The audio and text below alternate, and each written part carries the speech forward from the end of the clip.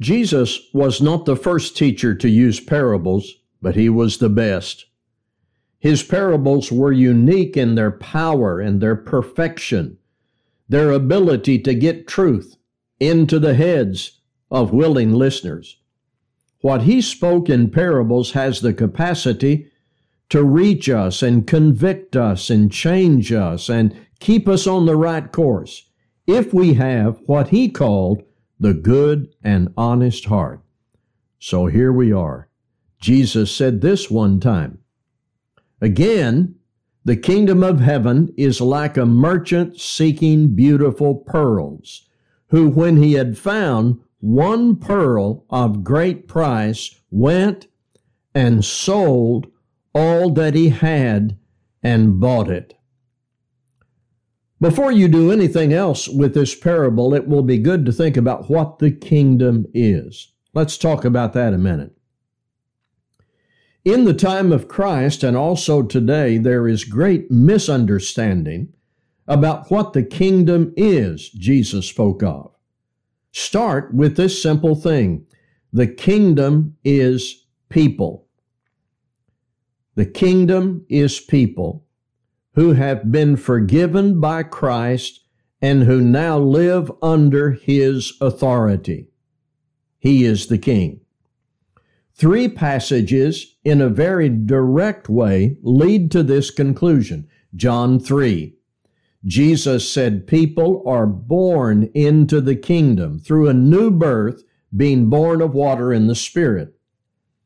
Colossians 1:13, Paul said the people who had obeyed the gospel had been transferred into the kingdom. Matthew 16:18 through 19, when Jesus said he would build his church, he called it the kingdom. Every passage in the New Testament after that promise that we depend upon to define the kingdom informs us of people who are citizens. There is today the kingdom of Christ, the church. It is composed of those who have been forgiven by the King and who live daily under the authority of the King, Jesus Christ.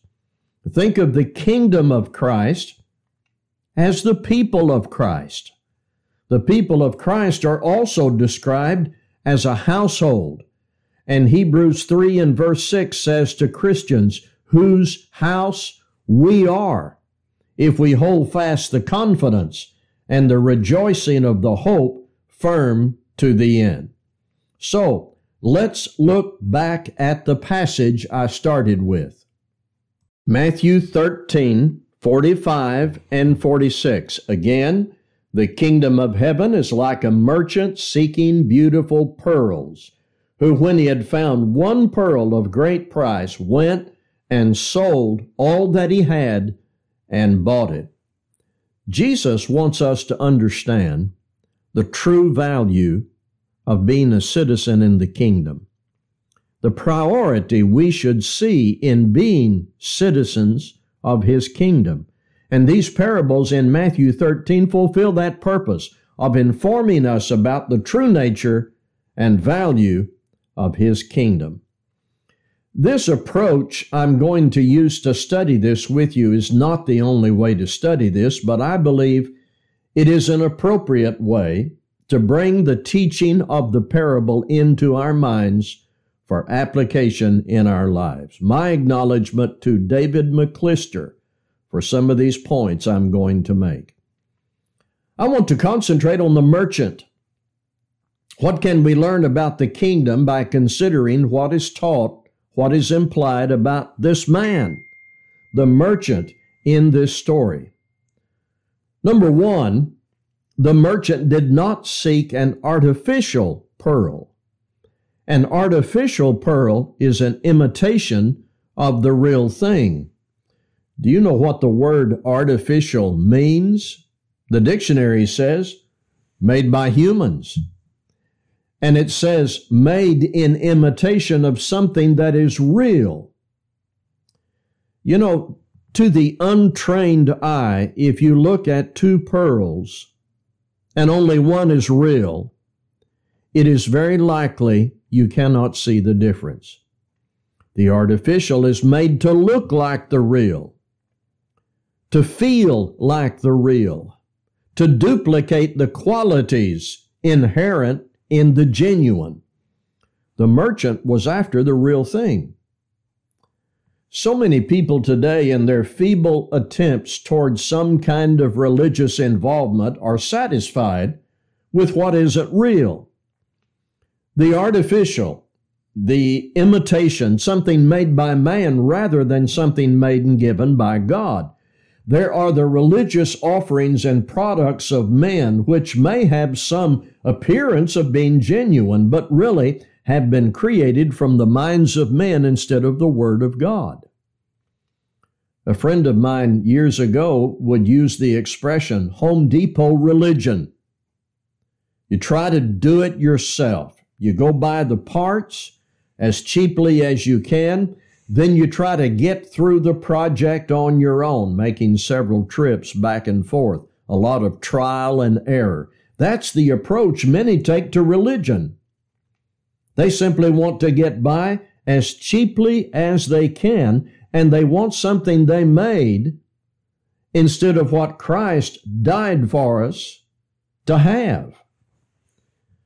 There is only one way to ensure that your choices will be right. Use the Word of God to separate the genuine from the artificial. I mean, just do what the Bible says, and you can be sure the Word of God is genuine, and when you accept it and apply it, what you have in your life is real. It's from God. Number 2, the merchant was not looking for an average pearl, just something to get by. There is a passionate reaching for excellence that many people simply do not conceive, doesn't occur to them. They're satisfied with whatever will just get by. They may not seek out the worst, but there is not sufficient motivation to have the best, to strive for, and to enjoy excellence. I get no idea from Matthew 13:45 and 46 that this merchant suffered from this satisfaction with the mediocre, that he simply wanted to find some average-looking gem. Jesus said, seeking beautiful pearls. To be satisfied with the average, with the mediocre, is a symptom of laziness, and it shows a lack of care, an absence of taking the endeavor seriously. You've heard the expression, you get what you pay for. You cannot wear clothes from Saks Fifth Avenue on a Walmart budget. What you receive is directly related to what you invest. If you are satisfied with just being an average Christian, you will never excel and reach the depths of faith and strength that God intends for you to have. If in the local church we develop over time an attitude that is satisfied with the least effort, growth potentials will never be seen. The merchant, commended by Jesus, was not looking for an average pearl. Number 3, the merchant apparently did not believe one pearl is as good as another. In religion today, one of the most popular concepts is one church is as good as another. Now, this immediately conveys the idea that it doesn't matter. One church is as good as another. You can hear that in the tone of the way that is said. And it immediately conveys the idea that it really doesn't matter. Indeed, some will say, it really doesn't matter what you believe. It doesn't matter what church you go to, the name, the teaching, the organization, how the funds are raised and how they're used. No big deal. Who cares? Why make a fuss? One church is good as another. If you've seen one pearl, you've seen them all. This wise merchant didn't have that idea about pearls. He was on a quest for a single beautiful pearl. He had his heart set on the genuine, the best. We need to say that there is one pure, undefiled religion of Jesus Christ, because that's what it says in James 1:27. We need to be able to stand up and say there is one gospel, because that's what it says in Galatians 1, verses 6 through 12. We need to say things like there is one body, because that's what it says in Ephesians 4, verse 4. In fact, listen to the context.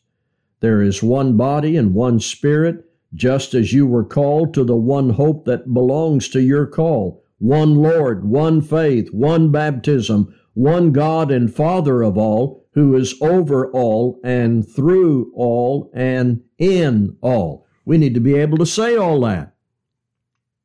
One is not as good as the other.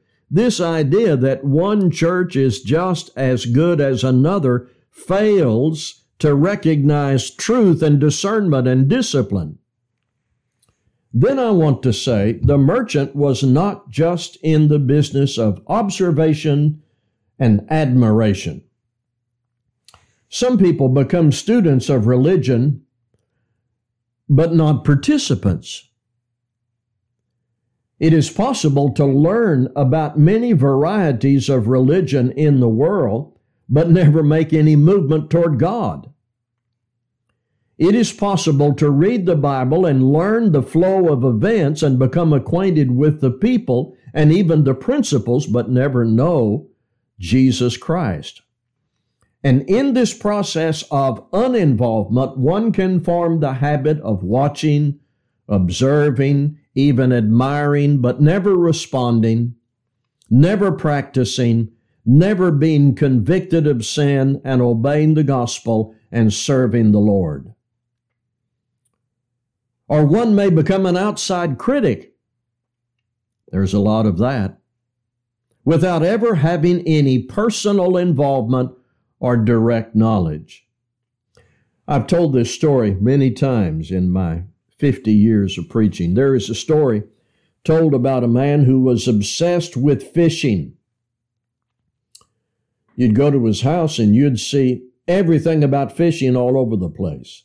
He read books about fishing. He bought videotapes to watch people going fishing. He had pictures on the wall in his house of people out fishing. He could describe different kinds of bait and lures to be used with different kinds of fish, at what depth and at what time of day would be the best. He knew fishing. He was a student of fishing. He observed it. He admired it.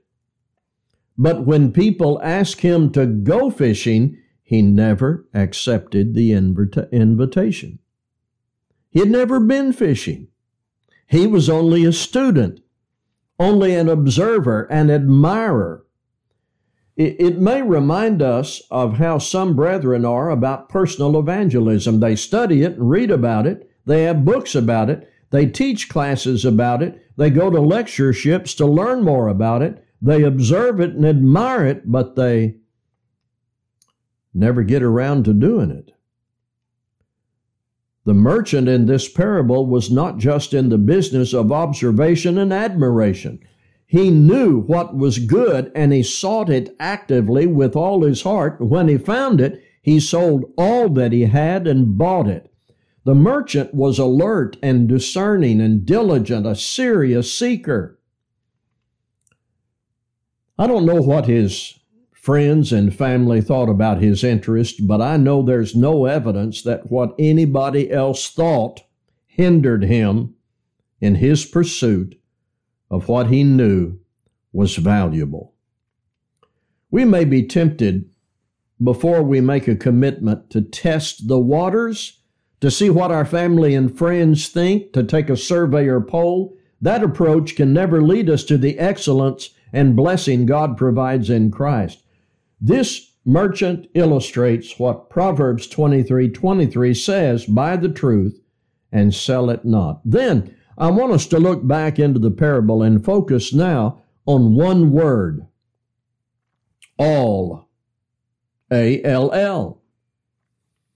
Again, the kingdom of heaven is like a merchant seeking beautiful pearls who, when he had found one pearl of great price, went and sold all that he had and bought it. To enjoy the blessings God has made available in the kingdom, what is required of us? All. Matthew 22:37, Jesus said to him, "You shall love the Lord your God with all your heart, with all your soul, and with all your mind." Luke 14:33, "So likewise, whoever of you does not forsake all that he has cannot be my disciple." The generous Christians in the churches of Macedonia gave to their brethren even while undergoing their own ordeal. And Paul explains that this way: they first gave themselves to the Lord. 2 Corinthians 8 and verse 5. They gave all. The wise merchant sold all that he had to have what he needed. I heard this described one time as the cost of acquisition. Once you find what has value, the next step is acquisition. Remember, our object should be not just education or admiration, but personal acquisition. The pearl, once discovered, is not yet owned. You may see the value of something but fail to buy it. You may realize you need some gift but not receive it. The merchant wanted what he found bad enough to pay the price, even though the price was all he had. And for us to have what Christ died for us to have, that we need more than anything else, we must give ourselves to the Lord completely. All. What priority do you assign to the blessings of being a citizen in the kingdom? Are you satisfied with something that is man-made? Are you looking for what is convenient, what is true? In your thinking and choices about God and eternity, are you using the Word of God to determine the counterfeits and distinguish those from the genuine? Listen again. The kingdom of heaven is like a merchant seeking beautiful pearls, who, when he had found one pearl of great price, went and sold all that he had and bought it. Finally, I want to ask you, based on the New Testament records, who did this? About 3,000 on the day of Pentecost. A man from Ethiopia, Saul of Tarsus, Cornelius, Lydia, and the jailer in Philippi, people in Ephesus, Corinth, Rome, and Macedonia, Jews and Gentiles, and since then, people all over the world. But eventually the question is, have I found it? Have you found it? And have we acted by faith to receive what God wants us to have, citizenship in the kingdom? What does it mean to you? It is surely worth it all. Thank you for listening.